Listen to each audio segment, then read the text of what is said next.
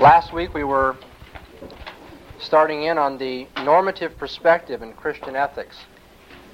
We've already, in terms of our triangle of necessary and sufficient conditions of good works, studied the goal of Christian ethics, or what might be called the situational perspective in Christian morality. We've looked also at the moral agent, or what I've called the motive angle on Christian ethics. And now tonight we're going to complete the triangle by looking at the normative standpoint of ethics, or if you will, the standard of Christian ethics. And I think a good place to begin here is in Romans 1, 2, and 3. First of all, Romans, the first chapter. In Romans 1, at verse 18, Paul tells us that the wrath of God has been revealed from heaven against all ungodliness and unrighteousness of men who hold down the truth in unrighteousness. And he goes on, there's plenty in chapter 1 that we could look at and exposit, but the point is, God's wrath is revealed from heaven against unrighteousness.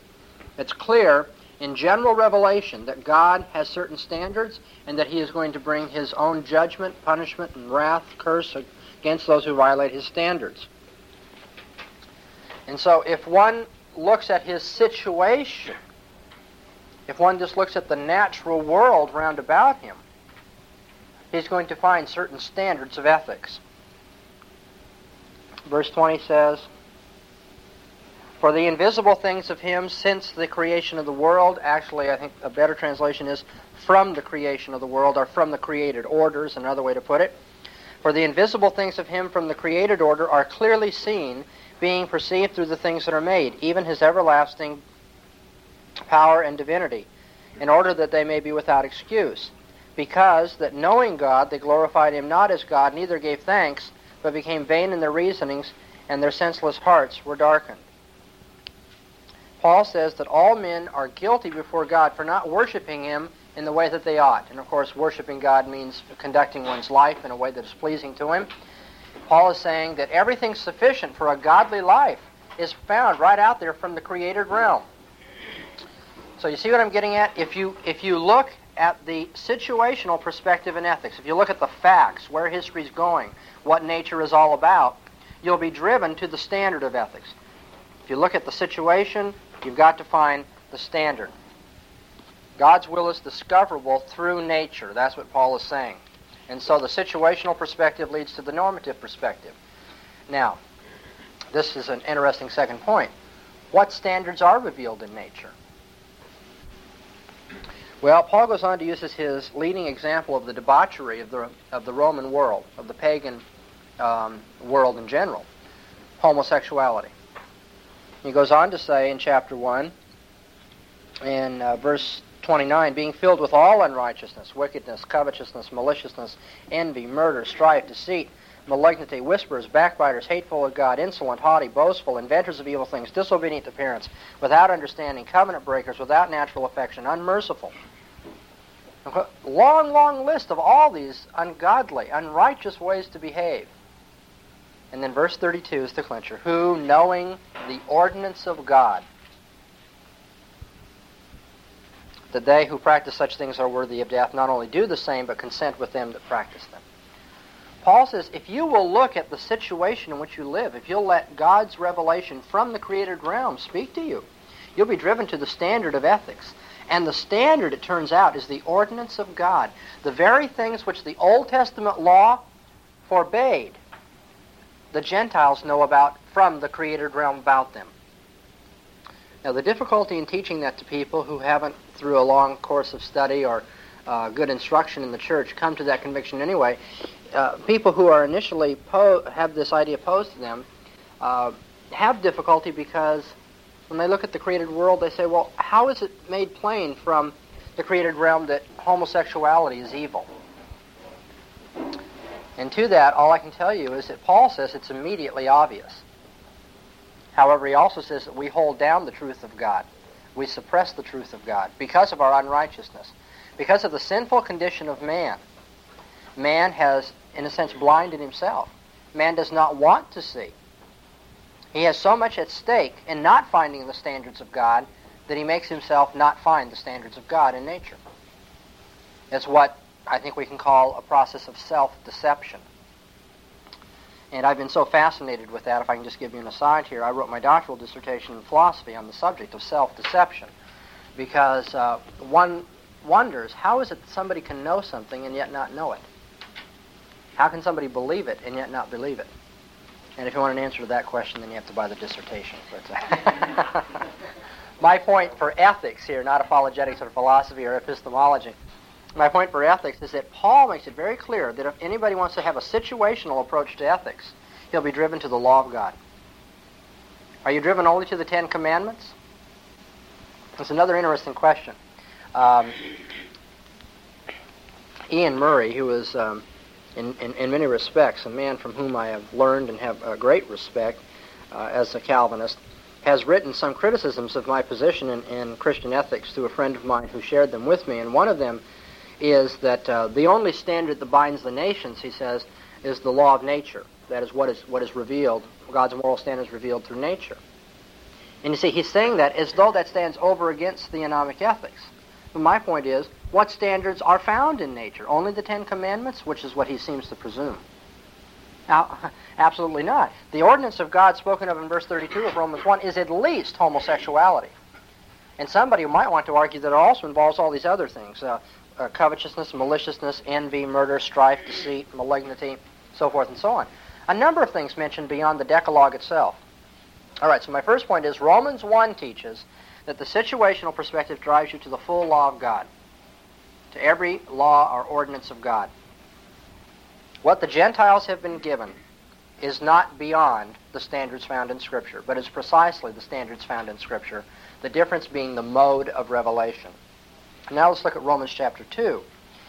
And at verse 14, Paul says, "For when the Gentiles that have not the law do by nature the things of the law, these not having the law are a law unto themselves, in this regard, in that they show the work of the law written in their hearts, their conscience bearing witness therewith, and their thoughts one with another accusing or else excusing them."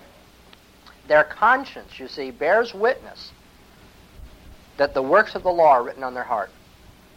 So now if we look at the existential perspective in Christian ethics, if we look at the moral agent, as if we consider the man himself, what is in his heart of hearts, Paul says in his heart of hearts he knows the law of God. And so if you start with the motive or the person, remember this is the agent, maybe it would be helpful if I add here, this deals with the moral agent or his motives, and this deals with the situation. Look at the moral agent, you're driven to the standard of God's law, and if you look at nature or the situation in which we live, you're driven to God's law. The works of the law are shown to be written on the heart of the Gentile. So then, whether you look at the existential perspective and examine oneself, or whether you look at the situational perspective and examine nature, Paul says through either avenue you'll be driven to the law of God. Precisely. And that's a very good question. Let me make sure you all understand it. Jim is, although he hasn't mentioned, he's alluding to the fact that in the case of the regenerate man, the Bible says he is regenerate precisely because the law is written on his heart. For out of the heart are the issues of life. Therefore, here's a man who can obey God. Those who were formerly in the flesh and not able to please God, Romans 8, now are able to please God. They walk by the Spirit, fulfilling the ordinance of the law. Jeremiah 31 had said that God would write his law on our hearts so that he would now have a covenant which, unlike the one made at Sinai, would not be broken. Okay, so our ability to keep the law and not to break God's covenant, to please him, is precisely, or metaphorically, the Bible indicates that in terms of the law written on the heart. And now we come to clearly the unregenerate, the Gentile, and it says here the work of the law is, does it say written or in his heart? Written in his heart. And I think the salient point of difference in terms of the actual wording of Scripture Jim has brought out, it says here's the work of the law is written in his heart. Now John Murray says, and I think rightly so, that Paul is indicating that the same effect, the same work, the same outcome that you would find in the case of the revealed law of God in Scripture, the specially revealed law of God, is to be found in the excuses and accusations of the unregenerate, because he knows the standards of God in his heart. But it's not that God has written the law on his heart, making him regenerate, the work of the Holy Spirit therein. It's just that the work of the law, the same effect is there, the same standard is there. Of the right spirit. That's right. That's right. It's the work of the law found there rather than the law itself in the case of the unregenerate. And Murray takes it precisely that, well, what he's trying to say is precisely that use of the work of the law over against the law itself is Paul's way of indicating to us that there is a difference. In other words, in a real sense, Murray would say you've answered your question. Paul wants to draw a distinction, and he does it precisely by saying it's just the work of the law, not the law itself written on the heart. I think that's an accurate description of the difference between the two, and to the degree that the phrase work of the law stands over against law itself, it would encompass that, yes. Gary? Something on the same line as Jim. Yes. I think what you're saying is theologically accurate. No difficulty. The only thing is I hesitate to say that's what Paul is getting at without doing a little more exegesis than I did in preparation for the few comments I'm making right now. See, you're suggesting there's an activistic sense, that the law is working in this man's heart against him. And I'm not really sure that Paul is speaking in that dynamic sense that the law is cursing the man. You see, working to harden his heart. It seems rather that he's saying that they show that there is a work of the law upon their heart, in that they accuse themselves and excuse themselves for doing certain things. And so the law is there in its effect. I'll go that far, and I'll say that I agree with you theologically, but I just don't want to pump it into this verse if it's not really to be found there. Okay, my point then is that the situational perspective and the existential perspective, or the motive perspective, having to do with the agent, both drive us to the standard of God's law. But then the natural question becomes this. Look, if you get the same standards from nature and from conscience as you find in the revealed law of God, why do we need the revealed law of God? And that's precisely the question that a lot of people are asking today. In other words, why do we need these Old Testament laws? Don't we live in an age in which we can count on general revelation and conscience to tell us what we're supposed to do? Well, now, don't try to say that in the Old Testament God's law wasn't revealed through nature or in man's conscience. There's no difference between Old Testament and New Testament on this score. So the criticism's revised. Well, maybe it's been this way all along. Maybe there just hasn't been that much of a need for the revealed law of God in Scripture. Paul takes up this question in seed form in chapter 3, verse 1. What advantage, then, hath the Jew? Well, if the Gentiles have all the standards they're supposed to have, what difference does it make if you're a Jew or Gentile? What advantage has the Jew? What's the profit of circumcision? And he says, much in every way. Much in every way. It's almost like a question that doesn't need an answer. Obviously, it's better to be in a position of receiving special revelation. First of all, that they were entrusted, he says, with the oracles of God. And in so giving them the oracles of God, that is to say the Old Testament Scriptures, in giving them the Old Testament Scriptures, God was showing his faithfulness. For what if some were without faith? Shall their want of faith make of none effect the faithfulness of God? Does that change the fact that God was faithful in giving them the Old Testament oracles? God forbid. Yea, let God be found true, but every man a liar. God, you see, was dealing with the Jews in a redemptive fashion, in a way that he was not dealing with the Gentiles. As you know, in the book of Amos, God makes that salient declaration, thee alone of all the nations of the earth have I known. God's not saying that he doesn't know about the other nations of the earth, but he says, thee alone have I loved. Only Israel have I set my love upon. And those who are blessed through Israel, through the revelation given to Israel, or by being drawn into the covenant made with Israel, becoming, even though outsiders, circumcised in part of the commonwealth of Israel. Isn't it interesting that in Ephesians, the 2nd chapter, when Paul speaks of the Gentiles becoming part of the kingdom of God, he says, you who were once aliens from the commonwealth of Israel and afar off have now been drawn nigh by the blood of Christ. Drawn nigh to what? To the commonwealth of Israel. Don't you see, we're all members of Israel now. The commonwealth of Israel, too, not just Israel in some vague spiritual sense. That nation Israel, we, the church, have taken its place. We are the kingdom of God on earth. And so Gentiles, being part of the kingdom of God, can be said to join the commonwealth of Israel. So yes, God was faithful. Only Israel did he love. Only Israel did he give a special revelation to. Only Israel did he redemptively work with. And there's a great advantage to having a redemptive revelation over against a revelation that can do nothing but what? Curse you. Okay, so Paul says, of course, there's a great advantage to receiving the oracles of God. The Jews had a tremendous advantage, the Old Testament Scripture. God was faithful in giving them a knowledge of himself calculated to redeem them. Yes. Well, that's there. You see, general revelation no man receives, rather suppresses in unrighteousness or by means of unrighteousness. And so general revelation turns out to condemn all men. Whereas special revelation, while it can work a hardening in men and condemn some, nevertheless is calculated to bring life. Wasn't the law ordained unto life, Paul will say later in the book of Romans. Special revelation is, because of the sinfulness of man, by contrast, a clearer and fuller revelation than what men in their sin are able to perceive in conscience and nature. And therefore there's a great advantage to a special, redemptive, or written form of the revelation. All right. The Old Testament Scriptures are a more complete and a clearer transcript of God's will than anything the Gentiles had access to. The revelation given to the Gentiles is a republication of that law which was specially revealed to the Jews. The difference is in the medium of communication. God communicates in written form in the Old Testament. He communicates through nature and conscience in terms of what the Gentiles had. It's important that you see then that the Gentiles do not have norms which go beyond the Scriptures. The Neo-Doyverdian camp of thought among Reformed people today holds that there are cosmonomic laws which, if violated, bring God's displeasure upon you. See, they believe that there are laws of aesthetics which, if violated, you're acting sinful. That's what it amounts to. The example given in one of the books, and I'm sorry I forget the title and the author, but it's hard to forget the illustration. One of these men in the Toronto camp says that if you build a 17th century architecturally designed place in the 20th century, you're violating one of the cosmonomic laws for architecture.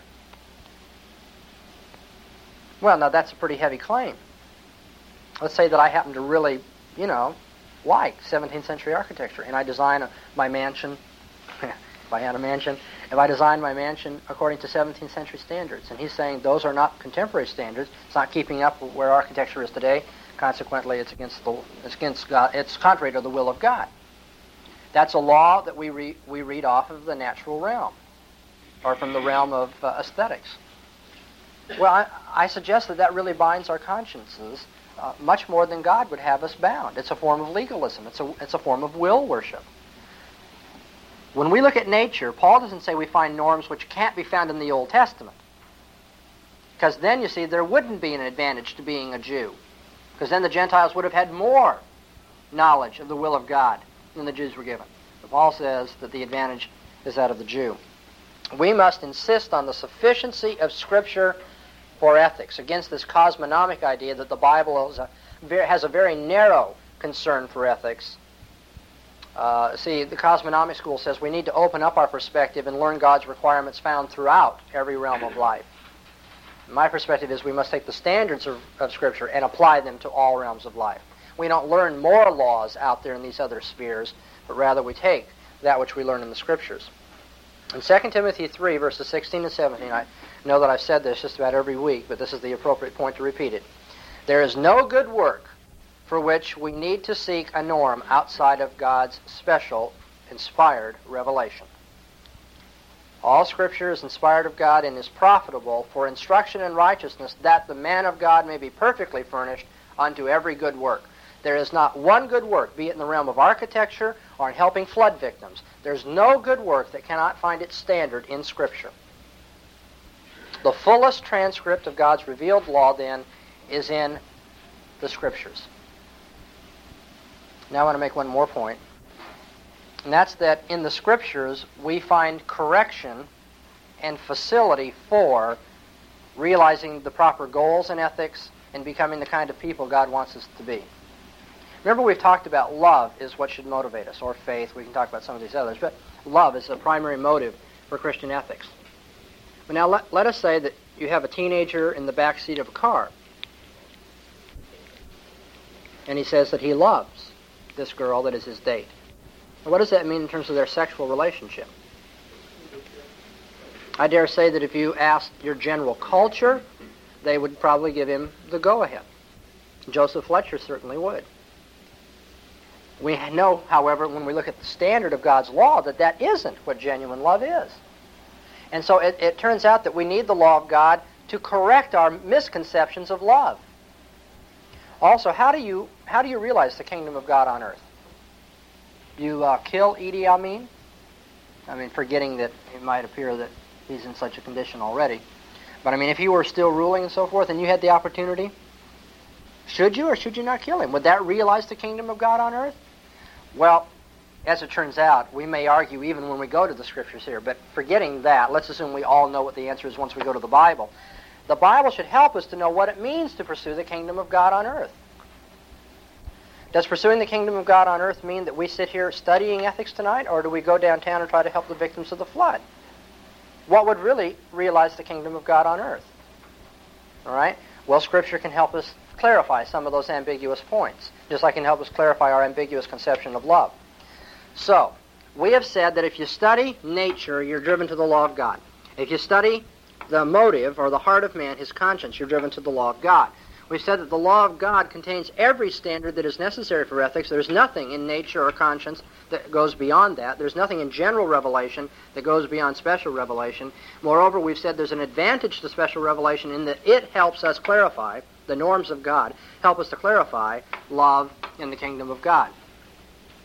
And that's why when all is said and done, there's an appropriateness in Christian ethics to expositing the law of God. It's not because we're legalists. It's not because, well, let me put it this way. I've had people say, and I've studied under men who say, that those who have a hankering for details and norms and so forth are ethically immature. You see, it's just because they're afraid to make any decision on their own that they want every little piddly detail taken care of, you know? They want God to tell them yes or no to this, yes or no to that, yes or no to this. Whereas we should be able to depend upon the glory of God and the love of God to guide us. Well, I dare say that everything I've said thus far this evening runs contrary to that. And since what I've been saying comes out of an exegesis of Scripture, I'm not going to be too greatly worried if people think we're being immature if we now spend the rest of our course on the law of God. I think it's appropriate, I think it's scriptural, that this emphasis at the end of our course comes out on the law of God. Okay, we've been looking at general and special revelation in terms of God's standards. I'd like to look now at God himself as the standard. God is the standard of Christian ethics. In 1 John chapter 1, verse 5, the Apostle John makes this declaration. And this is the message which we have heard from him and announce unto you. God is light, and in him is no darkness at all. God is light. In 1 John chapter 2, verses 10 and 11, we can see the significance of this. He that loves his brother abides in the light, and there is no occasion of stumbling in him. But he that hates his brother is in darkness, and walks in darkness, and knows not where he goes, because the darkness has blinded his eyes.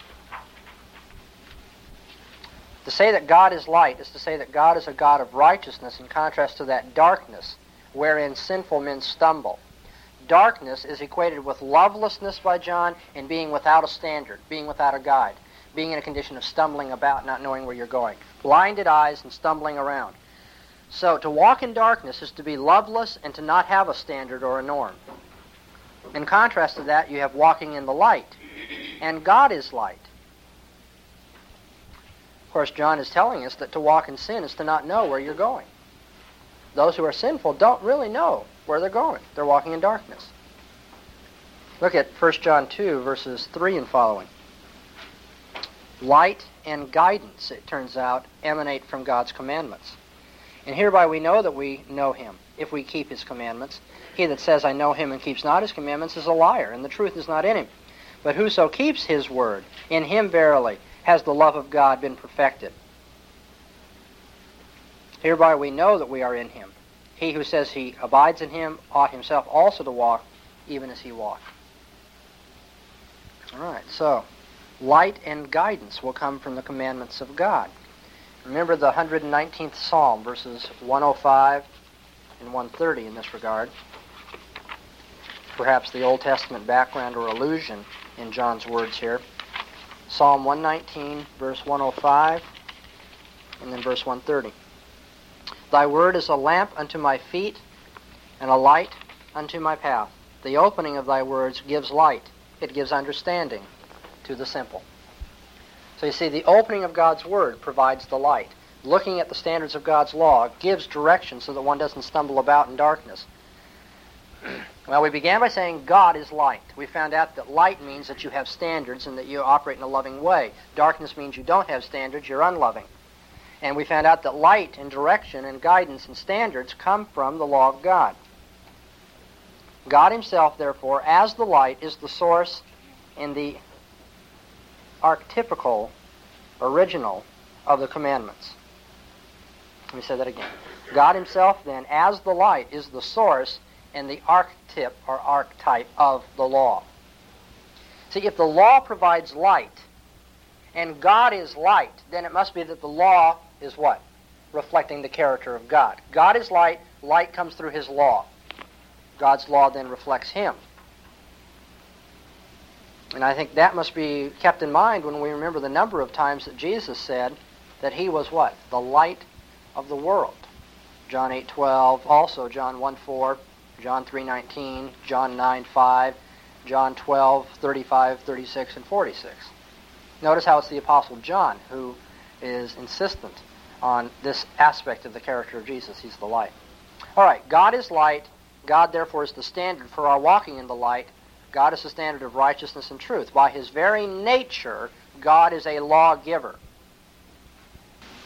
No, I haven't read it, although I'm somewhat familiar with it, and people have told me of it. I'll be glad to respond to any argument in it that you wish. John was a classmate of mine at Westminster, and I knew him fairly well, and I think he and I, in fact, he just recently wrote to me about somebody who misrepresented my book and thought it would be good if I was able to correct it. So, I think we have a friendly adversary relationship if we have an adversary relationship at all. And so in all friendliness but candor, I must say that John has staked out for himself an absolutely impossible position theologically to defend. I think we have to give him credit for this. He wants to be consistent with his Anabaptist origins. That's true. He wants to say, no, look, if we're going to say we don't have infant baptism, then there is no covenant of grace, and there is no continuity, and keeps backing up. But you see, the advantage of that is that by backing up and taking the consistency of a man's premise, he finally reduces himself to absurdity. And I'm not using absurdity as a name-calling here, but in logic, that's what happens. If you take a false premise, it will always be able to be reduced to absurdity. And I think that's what John has done. Is it true that the commandments do not reflect the character of God? If you'll look in Theonomy chapter, I haven't got it with me, it's the chapter entitled The Integrity of the Law. You will find, I would say, probably 30 illustrations of things which are unique prerogatives or characteristics or qualities of God, which are also assigned to the law of God in the Bible. Okay, Jesus says to the man who questions him, why do you call me good? There's none good but God. Yet Paul can say that the law is good. Obviously, the only reason the law is good is because it reflects God's character. And I think that chapter is a sufficient refutation of that. Just an inductive study of all those characteristics of God which are applied to the law make it rather clear that the law does reflect his character. Great. Is that the same thing as saying the character of God are the attributes of God? Well, yeah, character and attributes, same thing, sure. And here we're talking about his moral attributes. I don't mean to say that God's omniscience is reflected in the law. I'm talking about his moral character. Well, why is it that I'll give you an example. I keep coming back to this even though I've said I don't need to. In the Old Testament, over and over again, God calls his people to be holy by walking in his statutes. And they are to be holy. Why? Because I am holy.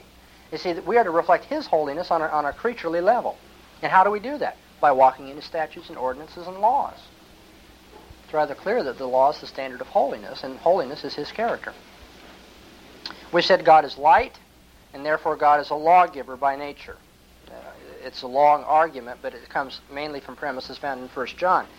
We could do the same thing, although I won't for the sake of time tonight, by starting with 1 John 4:8.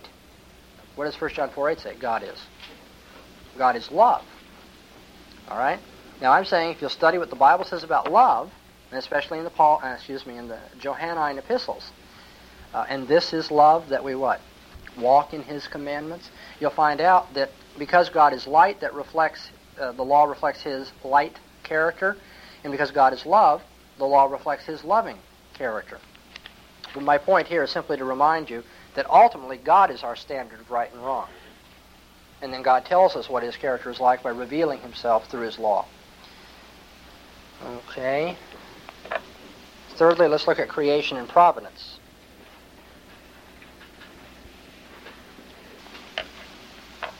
The world, according to Scripture, was created by the Word of God. Nature is governed, according to Scripture, providentially, by the Word of God. The Bible specifically speaks of God's Word being the agent of creation and providence.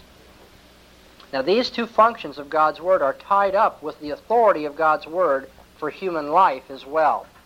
I think we can see that in Psalm 33, verses 4 to 11. We're speaking of the Word of God as having an agency in creation and providence. And yet that agency in creation and providence has an intimate relation with the authority of God's Word for human law, or for human life, as well. Psalm 33 at verse 4. There we read, "For the word of Jehovah is right, and all his work is done in faithfulness. He loves righteousness and justice. The earth is full of the loving kindness of Jehovah. By the word of Jehovah were the heavens made, and all the host of them by the breath of his mouth. He gathers the waters of the sea together as a heap. He lays up the deeps in storehouses. Let all the earth fear Jehovah. Let all the inhabitants of the world stand in awe of him. For he spake, and it was done. He commanded, and it stood fast. Jehovah brings the counsel of the nations to nothing. He makes the thoughts of the people to be of no effect. The counsel of Jehovah stands fast forever, the thoughts of his heart to all generations." You notice how in verses 6, 9, and 10 of Psalm 33, creation and providence are tied up with the Word of God. But in verses 4, 8, and 11, the Word of God is seen as a law that is right, so that God is to be feared. Now we, theologically and properly, I think, can distinguish God's Word in creation and providence and God's Word in directing human life, can't we? We know the difference between those two. One is his decretive will and the other is his prescriptive will. But you notice how the psalmist leapfrogs these conceptions? Okay, verse 4, the law as directing human life. Verse 6, creation and providence. Verse 8, the law as right. Verse 9, creation and providence. Verse 10, creation and providence. Verse 11, the law as directing human life. These two just get mingled together. Or another psalm that does the same thing is Psalm 19, which we read in closing last week. In Psalm 19, we read that one Lord is to be found in general and special revelation. That the God revealed in general revelation is the God who reveals himself in special revelation. And thus there is one law, one Word of God, but in two media. There is a unity, consequently, between the decretive will of God and God's preceptive or prescriptive will. Now, for those of you who are not familiar with this theological jargon, the decretive will of God is what God decrees to take place. It's what he, by his will, determines shall be. The prescriptive or perceptive will of God are the precepts of God, his prescriptions for human life. He says this is what ought to happen. Decretive will, what will happen. Prescriptive will, what ought to happen. And what the psalmist is showing us is that there's a unity between those two. And that unity is just this. One is as sure as the other. Once you catch on to that as the point you see in Psalm 19, then that tells you something about the law of God. The law of God is as sure as God's Word in creation and providence. Thus, obedience to God's law in man's natural environment, obedience to God's law is man's natural environment in which he was made to function. And man's very nature, man's function in the world, is determined by God's Word. Consequently, man should obviously respond obediently to God's Word of law guiding his life. God's Word in his decretive Word in creation and providence, and his Word in directing our lives, his preceptive will, are equally sure. Let's go on and look at one more aspect of the theological curriculum. We've looked at general and special revelation. We've looked at God himself. We've looked at creation and providence. Let's look at fall and redemption, two other theological themes in Scripture that are correlated. Notice that it is God's Word that is at stake in the fall of man.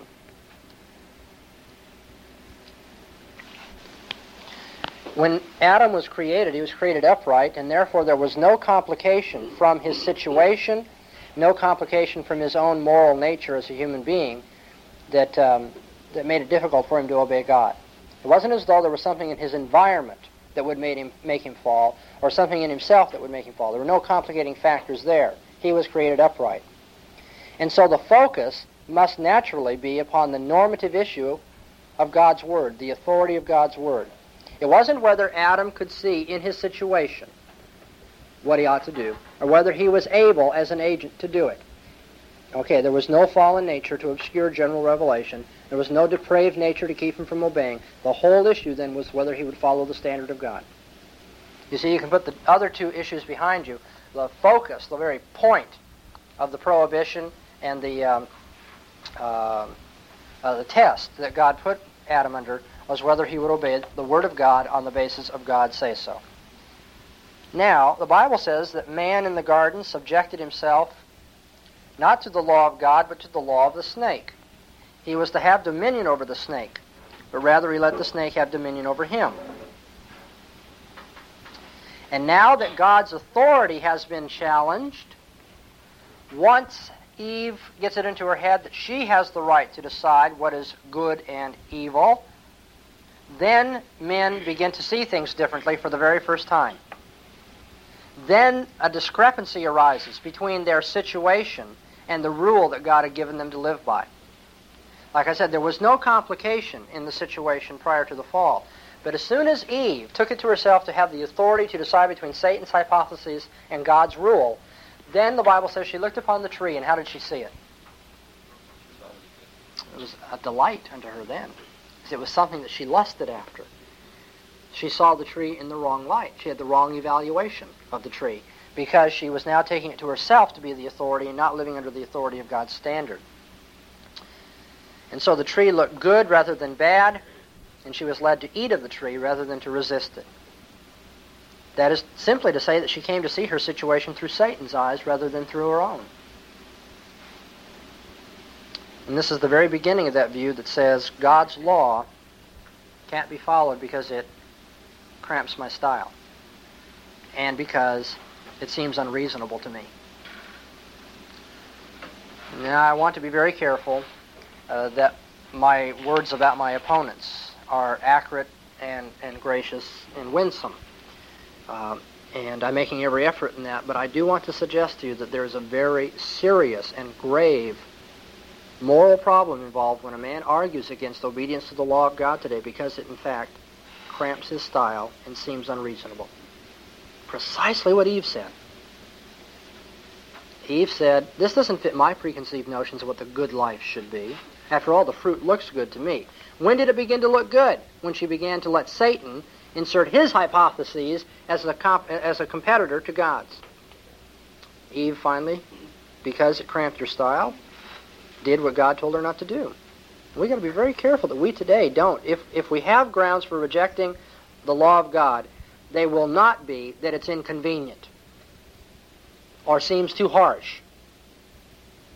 Our attitude has got to be, I am your servant, Lord. Speak, for your servant listens. We don't ever say to God, now wait a minute. That doesn't seem quite right. Paul says, but nay, man, who are you to reply to God? Can the thing that is made reply to its maker? God forbid. Yes, Greg? Not sure this is exactly maybe what's going through mind, but I've been thinking that over in terms of when people say, that's too harsh. Just a while ago when we were talking about if you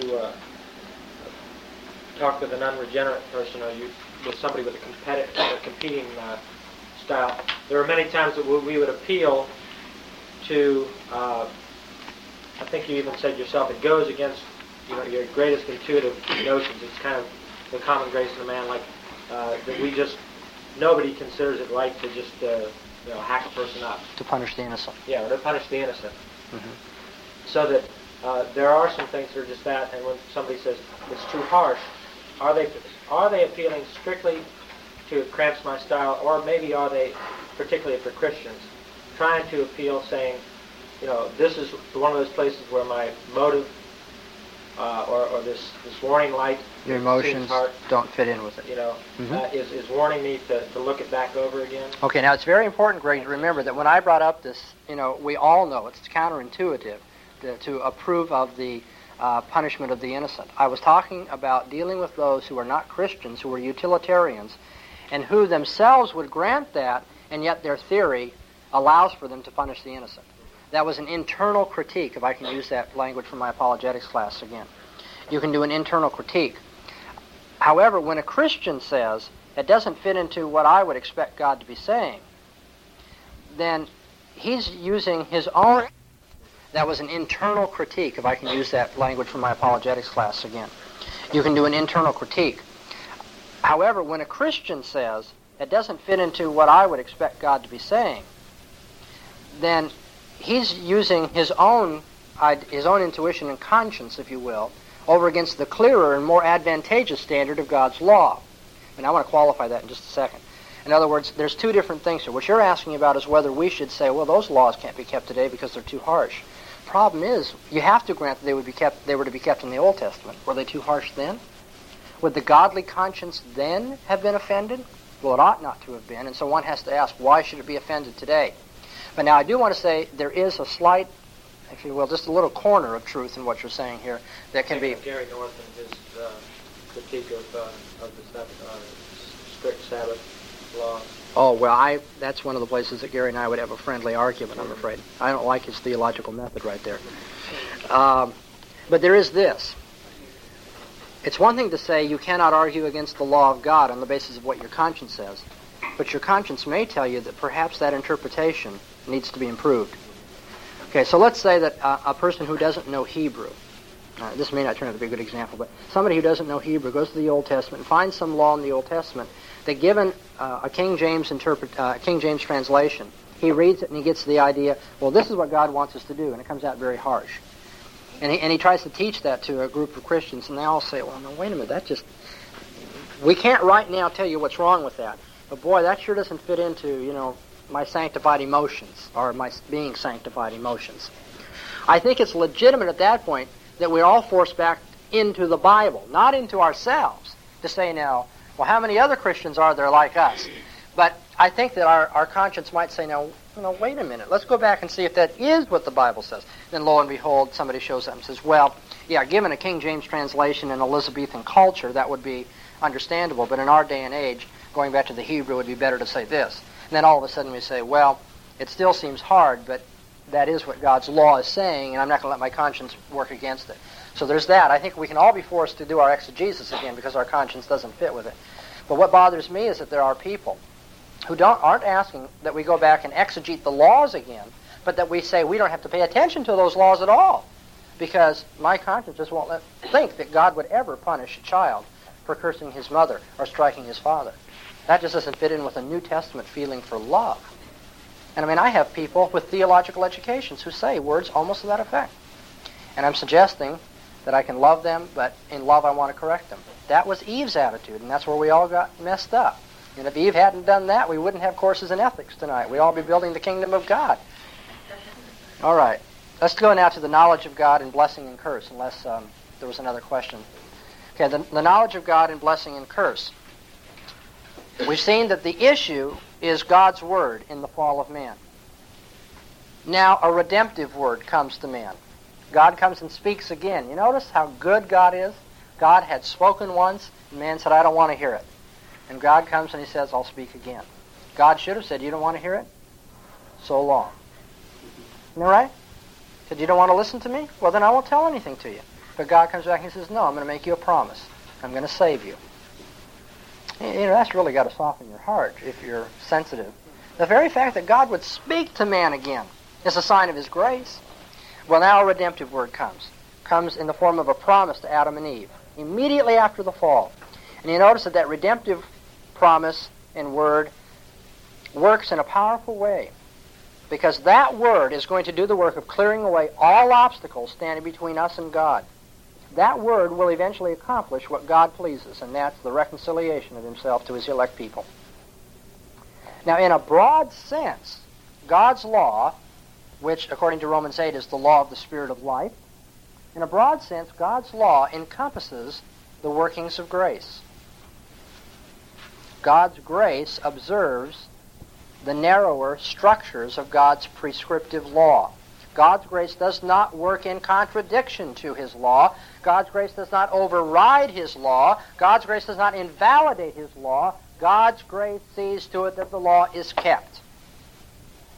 So God's gracious, powerful, redemptive law has a saving power of its own in accord with its narrower demand.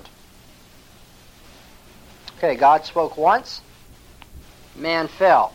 The Word of God was at stake. God spoke again, and just because He has promised to redeem His people, that redemptive promise functions as a blessing or a curse to people. It functions as a law. But now Jesus Christ comes into the world. We must look at Christ in terms of His messianic obedience. And I pose a question for you. By the way, chapter 8 of Theonomy discusses what I'm going to just deal with here in just a paragraph. So if you want more, you can look there.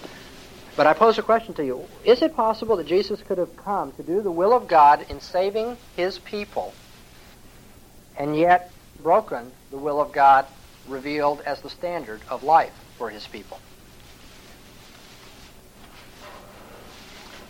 Did Christ have to obey the law of God to be a Savior, or did He simply have to come and give His life for men? Could a sinful Savior save? No. Why do men need salvation? Because they've broken the law. Does it make any sense that Christ could have broken the law in the path to saving us because we broke the law? No. And the Bible says He had to be a perfect sacrifice. He had to be a spotless lamb. He had to be without blemish. He was tempted in all points, even as we are, yet without sin. The very reason that the priest ministered day by day and week after week and month after month and year after year in the tabernacle and in the temple was precisely that the sacrifice they brought was never satisfactory to God. But Christ once and for all has appeared as the perfect Lamb of God and has offered a sacrifice which puts away all sin forever. And consequently, there's no further need, the author of Hebrews says, that there be daily sacrifice. Jim? Just thinking that there may not be anything to this at all, but it's interesting how in dispensational theology there is the complete denial of any application of God's law today in regards to the Old Testament per se, and that you've got this sharp disjuncture between the Old Testament law and, quote, the law of Christ. It's also interesting that we find, and I cite Leitner's book on the death Christ died, wherein he vehemently attacks the idea that the active obedience of Christ or Christ's fulfillment of the law is in any way really substitutionary, because he has a universal application of the atonement, and you can't have righteous men in hell. So he rather does violence to that biblical doctrine. And, let me stop you right there. Can you have forgiven men in hell? Well, this is where I think where he gets himself into a rather interesting bind. So even the passive obedience of Christ is a problem for him, It right? certainly would be. Yeah. I'm just wondering if there isn't some kind of a link between their denial of the relationship of the law to the church today and in that doctrine. in that doctrine. There may be something, there may not be anything there at all, but I'm kind of curious. Yeah, I think that's worth thinking about. Of course, the fact is there are 5-point Calvinists who are dispensationalists. Very Strange situation, but it does exist. Right. Let me go on and add now, in terms of fall and redemption, that God doesn't simply pardon His people's sin, but He saves them from sin and breaks the power of sin so that they might lead holy lives. And so we have sanctification to take into account, sanctification by the Holy Spirit. Does the Holy Spirit sanctify us, make us holy in a way which is contrary to His own holiness? Again, I'm giving you very easy questions, but I want you to see what is at stake when a man denies the validity of God's law. Is the holiness of the Spirit found in His law? Who inspired the law of God? The Holy Spirit. Romans 8:4. We don't walk after the flesh, but after the Spirit, that the ordinance of the law might be fulfilled in us. Of course, this is an aside, but I'm always somewhat taken back by people who will say, oh yeah, that's true, the Holy Spirit fulfills the law in us, but we don't have to keep all the law. Well, maybe we don't, but you would never get that idea from reading the passages about the work of the Spirit in one's life. That qualification has got to come in somewhere. It's not obvious from the verse I just quoted to you. And now let's see. What was at stake in the fall of man? The authority of God's law. What is at stake in man's redemption? The authority of God's law. There's His redemptive promise. There's the obedience of His Son. There's the sanctifying work of His Spirit. And every one of them is tied up with the law of God in its validity and authority. Okay. I'm arguing then that if you look at general and special revelation, you've got to come to the conclusion God's law is binding today. If you consider that God is the standard of ethics, you must come to the conclusion that God's law is binding today. If you consider the Word of God in creation and providence, you must come to the conclusion that God's law is binding today. If you look at the doctrines of the fall of man and the redemption of man in Scripture, you must come to the conclusion that God's law is binding today. That's because God's Word was at stake in the fall, so God's law was binding, continues to be in terms of God's redemptive promise, continues to be in terms of the obedience of His Son, continues to be in terms of the workings of holiness by His Spirit in our lives. Now, if the doctrines of the Christian faith, general and special revelation, the character of God, creation, providence, fall, and redemption, if every one of those doctrines implies the validity of God's law, I want to say, without any pointing to me as an author of a book on the subject, the fact is the case is overwhelming. I mean, if every one of the major doctrines of the Christian faith points to the same conclusion, that's what you would call a rather strong prima facie case for the validity of God's law. But now, just in case that isn't sufficient to prove to you that God's law is binding today, I want to look at least one passage of Scripture where it's unavoidable. Richard, you've been waiting. Well, it seems to me, something just occurred to me, that to say that we have the Holy Spirit in greater effect in the New Testament age, which frees us from obedience to the law, and yet to also maintain that Christ had to obey the law of God, would imply that we've in fact sanctified ourselves beyond what Christ was. In other words, that He was bound to obey the law, yet we're not, because we progressed in such a manner.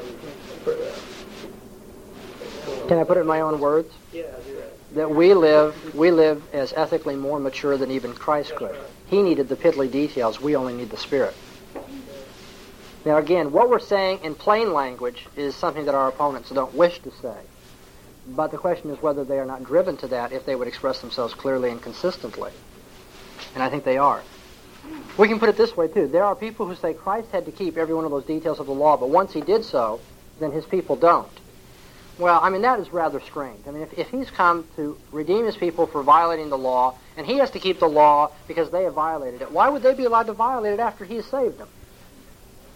But even more, if the law is binding only up to the point that He's obeyed it and He's raised from the dead and ascended on high, that's to say that Jesus had to avoid transgression of the law against blasphemy and against homosexuality and against adultery and stealing. But 3 years later, His people didn't have to avoid those things. But at that point, what does everybody say? Oh, no, we don't mean the whole law is gone. And then we get back into this subtle antinomianism where we go and let God's Word rubber stamp our preconceived ideas. If the law seems reasonable to me, then of course it carries over into the New Testament. But some of those laws we don't allow, and the principle is not inside and outside the Ten Commandments. Because I can give you very easy, quick examples of things outside the Ten Commandments. The next time somebody says, we only have to keep the Ten Commandments, ask them if they think sexual relations with animals is sinful. There's no Christian, and this is getting back to that, nobody who's got a regenerate conscience is going to say sexual relations with animals is all right. I trust that's true. Nobody professing Christ is going to make that big a mistake. But then ask him, where in the New Testament is that taught? It's not. So it's not inside and outside the Decalogue. But you're absolutely right. If Christ had to keep these laws, it only makes sense that he would have us to keep these laws, because isn't the Christian ethic a matter of imitating Christ? Didn't John say back here in 1 John that we ought to walk even as he walked? Well, how did he walk? In obedience to the law. All right. But now, if it's not sufficient to look at all these doctrines of the Christian faith, and I dare say that every doctrine of the Christian faith is in seed form or as a general category is found up here right now. But if that's not sufficient, then, of course, I will turn to Matthew 5, and I will defend my exegesis of it right now. In Matthew 5, verses 17 to 19, Jesus says, "Don't begin to think that I came to abrogate the law or the prophets. I did not come to abrogate." I'm not going to bother with the word plerao, which is translated fulfill. Okay? You may interpret that as you wish. But you may not interpret that to mean that he abrogated the law, because then you make the verse contradictory. Jesus says, "I did not come to abrogate, but I came to X." And X means abrogate. I mean, when all is said and done, it implies abrogation. So, by logical transference, I did not come to abrogate, but I came to abrogate. It cannot mean abrogate. Whatever fulfill means, it cannot have anything to do with invalidation of the law. And Jesus says it twice for emphasis. Don't think that I came to abrogate. I did not come to abrogate. Why not? Verse 18 tells you, "Because truly I say unto you, until heaven and earth pass away, not one jot or tittle shall in any wise pass away from the law. I will leave it to you to interpret till all things are accomplished, however you wish." But you cannot interpret that to mean that the law passes away before the passing away of heaven and earth, because then verse 18 becomes self-contradictory. Jesus says, "The law will not pass away till heaven and earth passes away, until I keep it all." 3 years from now it passes away. They say that'd be like writing to a person and saying, "Between now and the end of history, your mortgage payment is due on the 1st of next month." No. Whatever "until all things are accomplished" means, it cannot mean that the law passes away before the passing away of the physical heavens and earth. Now let's forget all of that. Let's just say that we don't know what verse 17 means, although it's rather clear if you're going to make consistent interpretation out of it that you do. Forget that verse 18, to be consistent, has to say the same thing. Whatever verse 17 and 18 mean, verse 19 applies it. Jesus says, "Therefore, whoever shall break one of these least commandments and shall teach men so shall be called least in the kingdom of heaven." Whatever plerao means, fulfill. Whatever pantagenetai means, it cannot mean that we have permission to teach the breaking of even the least commandment. What is the least commandment? Well, Jesus there, I have people seriously who have contended that in the last year, in the very city of Jackson, Mississippi, with theological education, some of them doctors, have told me that this refers...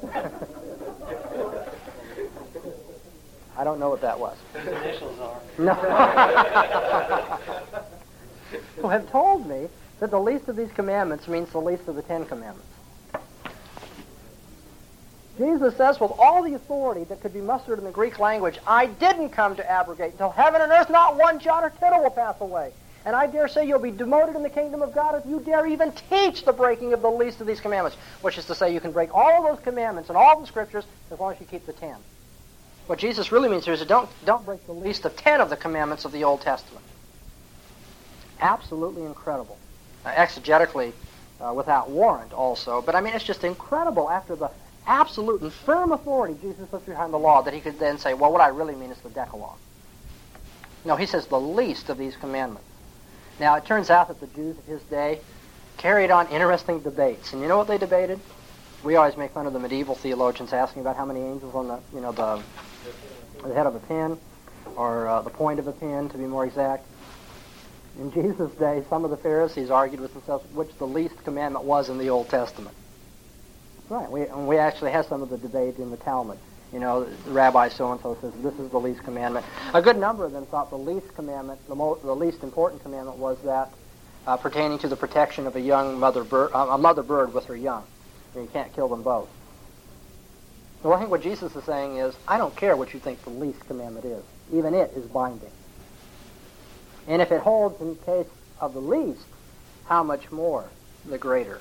That's a fortiori reasoning. If it's true in the lesser, it's true in the greater. From the lesser to the greater. Jesus says, I won't allow you to break even the least of the commandments. All right. Great. I say it's also said that the commandments refer to the Beatitudes previously. Those are the commandments. He has just mentioned the law and the prophets, though. Not one jot or tittle of the law and prophets. So it's clearly speaking about the Old Testament canon. Let me correct a few misconceptions for those of you who haven't read my book, or those who have read it and have forgotten. I do not... That happens. I mean, I even forget what I said sometimes, you know. When Jesus speaks of the law or the prophets, I do not think he is speaking of the Mosaic law. I think he's speaking about the Old Testament. Okay? But it's also true that he's talking about the laws of the Old Testament, the moral standards. He has just spoken in verse 16 of good works. So let your light shine before men that they see your good works. What are good works? Don't think that the law and prophets have been abrogated. The good works commanded in the Old Testament he's speaking of. He goes on, having said law and prophets, to speak simply of law after that. And then after that, in verse 19, he speaks only of commandments. And then in verses 20, 21 through 48, he gives a bunch of examples from the Old Testament commandments. So if you want to do contextual exegesis, I don't care if you want to do biblical theology, but if you want to do contextual exegesis, Jesus is speaking of every law or every moral standard that reveals the will of God in the Old Testament, every jot and tittle of the Old Testament. So I don't maintain that Jesus is speaking of the Mosaic law in particular, but it is true that he narrows his concern and application to the laws given by Moses or others. The fact is, it's all the moral standards of the Old Testament, all the laws of the Old Testament. Moreover, it is not a matter of great concern to me whether you allow the word fulfill to be translated confirm. Now, it so happens that New Testament scholars of great repute have said that that is the case. I'm not counting myself. I'm not in that class by any means. But, I mean, you look at Gustav Dahlmann, all right, who wrote, the leading Aramaic grammar for the Jewish Palestinian people. Or look at W.H.P. Hatch, who wrote the New Testament documents on Mount Sinai. Or if you read even George Eldon Ladd, somebody who's that far from my own theological sympathies, or John Murray, or Martin Lloyd-Jones, or John Stott. And I can give you a large number of other examples of people who use the language of confirmation and ratification for the meaning of fulfill in verse 17. Okay. Trying to think there are some other misconceptions that I was going to tell you about, but let me just throw it open to questions before we have a break here. It's right here that I'd like you to ask all your questions then about all of this or the interpretation of Matthew 5:17. Anything that you've heard, I don't care if you even understand the argument, I'll try to give you an answer. I want to get it all out and get it washed so that when we come back after the break we can get on to some constructive views. Because in the end, I think we can really get bogged down in ethics by just dealing with the debates among the ethicists. When all is said and done, I hope, whether you agree with everything I say, that I give you some direction for how to live your life. And I want to get on to that. So between now and the break, let's finish this up. Okay, here's an aspect that I thought of this past week or so. Remembering, of course, in light 2 Timothy 3:16. You've stated that God is the standard and that his revealed word in regards to his law is sufficient for our understanding or our knowledge, given all of the parameters, to understand what is the right thing to do in any given case. My question is, in the Old Testament, there seems to be some indication that the revealed will of God in regards to the Mosaic law and whatever written scriptures they had at that particular time, let's say especially at the time when the tabernacle was revealed and built. Apparently, there seems to be that was not quite sufficient because God did give them the Urim and the Thummim, to which, in cases where they did not know what to do, they were to consult. And then God, by further special revelation, would give them indications that, okay, now here's the right thing to do. Right. Now, it would seem to me that somebody could make a fairly good case by saying, well, yes, all Scripture is given by inspiration of God, but there's this aspect to which, because of either our nature or something, we do not know by the written revelation what is the right thing to do in every given case. Well, that's not what Paul says in 2 Timothy 3, though. I mean, the argument appears good on the surface, but Paul says if you pay attention to the Old Testament Scriptures, you'll be perfectly equipped to every good work. I'll tell you what the difference is, I think. Then we would ask why the Urim and the Thummim. Okay, I'm going to try to show you why. Okay. In any case of drawing a moral conclusion, you're going to have a standard that you use, then you're going to have the person who uses it, and then he's going to apply it to his situation. Okay? Now what you're saying is it's obvious that back there in those days, they needed the Urim and Thummim, and we don't need that today. Consequently, the standard was defective, not in the sense that what it said was wrong, but it didn't say enough. You follow? I've recast your argument in terms of these classifications. Because there was, at that time, Urim and Thummim, but not today, then the standard was inadequate in that day. I want to suggest to you that the argument can go just as well, and I have exegetical grounds for arguing, that it wasn't the standard that was defective, it was the people who were defective. That is, they did not have the spiritual maturity required to use God's law properly. What does Jeremiah say in chapter 31 about the new covenant? He says, I'm going to make a new covenant with the house of Israel in those days. Not like the covenant I made with them in Sinai, which covenant they break. But now this covenant, I'm going to write the law in their hearts. In Ezekiel, we see that Ezekiel says, a new heart will be given them, so they will walk in my statutes and my ways. Romans 8, the Holy Spirit, you see, guides us so that we fulfill the ordinance of the law. I want to suggest that what is different is the work of the Spirit in the New Testament, and the work of the Spirit was found in the Urim and Thummim in the Old Testament.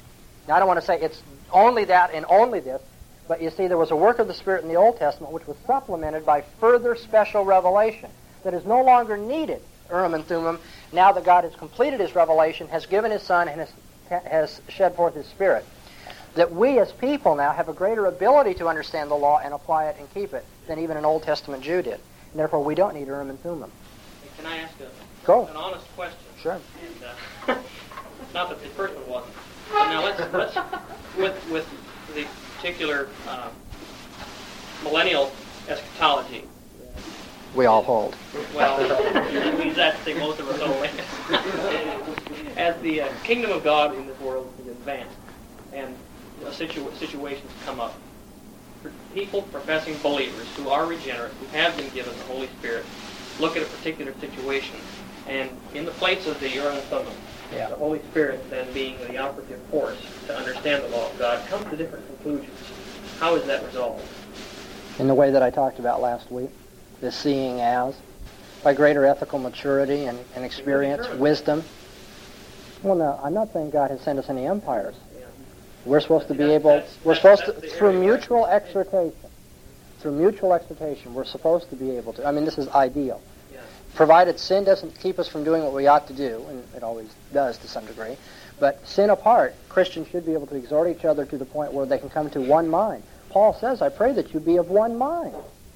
And I frankly believe that the day is coming in which the denominations that now splinter Christendom will be done away with. And I believe that within the one unified church that God will raise up in that day of great gospel prosperity, when, pure worship would be offered to Him in the language of the Old Testament, that His people will have a greater ability to exhort each other and to come to one mind. That's why there'll be one denomination. Yeah, I guess I want to ask, in the playing of the game, umpires. Yeah, we all do. And that's where I feel we have a hankering for the Old Testament Urim and Thummim. But not the Egyptian leeks and garlic. Well, good. You remember, let's put it this way. I think maybe, I'm going to change the terms of the discussion in a minute, but I can make my point this way. What if Jesus were here right now? Okay, let's say you and I have a difference. I mean, a friendly one. It's not dividing us in terms of our love for each other, but we just cannot get through this difference on some doctrinal or ethical point. Now, if Jesus were here, what could we do? We'd say, well, Lord, what's the answer to this? Right? So you would grant, don't you, that if Jesus were here, He'd be the best umpire of all. Certainly. And Jesus told His disciples, it is to your advantage if I go away. Why? Because I'll give you the Holy Spirit. That's a pretty hard thing to digest, isn't it? Because I know in my heart of hearts, I still can't help but think if Jesus were here, I wouldn't have to fight this theonomy thing anymore, He'd either correct me, or he'd correct my opponents, or correct us both, but we could just get on with it, right? I can't help but think that if you were right, if I had an umpire, the best of umpires, the Son of God, that Jesus said it's to your advantage if I give you the Holy Spirit instead. His disciples found that hard to believe. But that's what Jesus said, and I think we have to believe it too. So anyway, if the Holy Spirit's better than even the presence of Jesus Christ, then he's certainly better than the presence of the Urim and Thummim, which even confused the Hebrews, I get the impression. All right, other questions about the exegesis of Matthew 5 or the law of God, things of that nature? Brad? That general revelation does Yes. in addition. Yes. I'm saying that there is no moral standard found in general revelation that is not also found in special revelation. So this is understanding. Well, you see, in a broader sense we would, but in terms of the point I'm making here, no, we wouldn't lose any standards.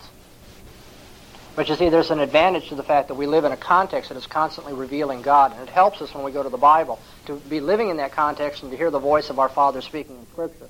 So I'm speaking of the dynamic of how God gets His Word through to us. But in terms of the information, there's no information we'd be lacking for ethics if general revelation were not the case.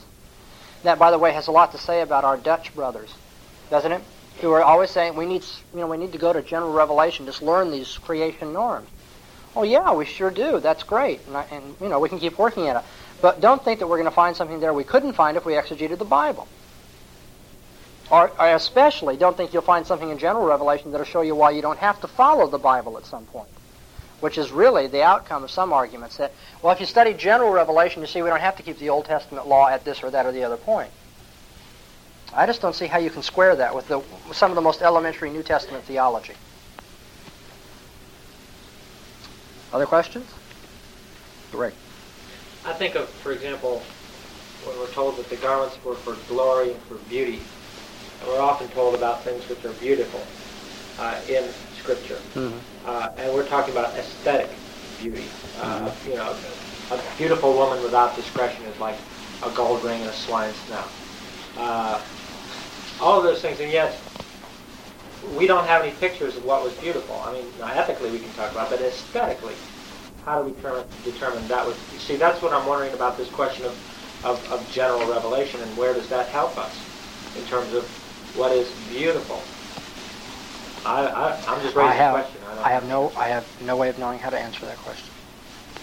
I'll be the first one to admit that aesthetics as a philosophy, or how the Bible itself gives us that, I've done no work in it at all.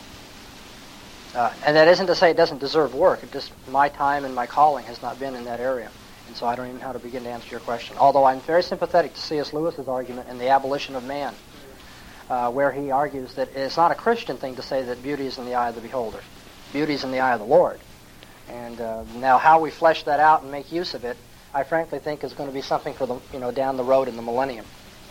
We can't even settle our apologetical differences yet. I don't believe we're going to do very well on aesthetic philosophy. That's a really tough area. In fact, I didn't even take a course in aesthetics when I was in graduate school, because it's just, you walk into a whole new ball game when you go into that. And I'm not ready for it. I'm sorry.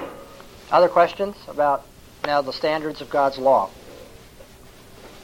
I really want, arguments you've heard against this, lay them out. What would you say to someone who contends that if you take the case law as being applicable today, it would require a modern-day Talmud giving specific application to our cultural setting? Well, I'd say that's wrong. Right.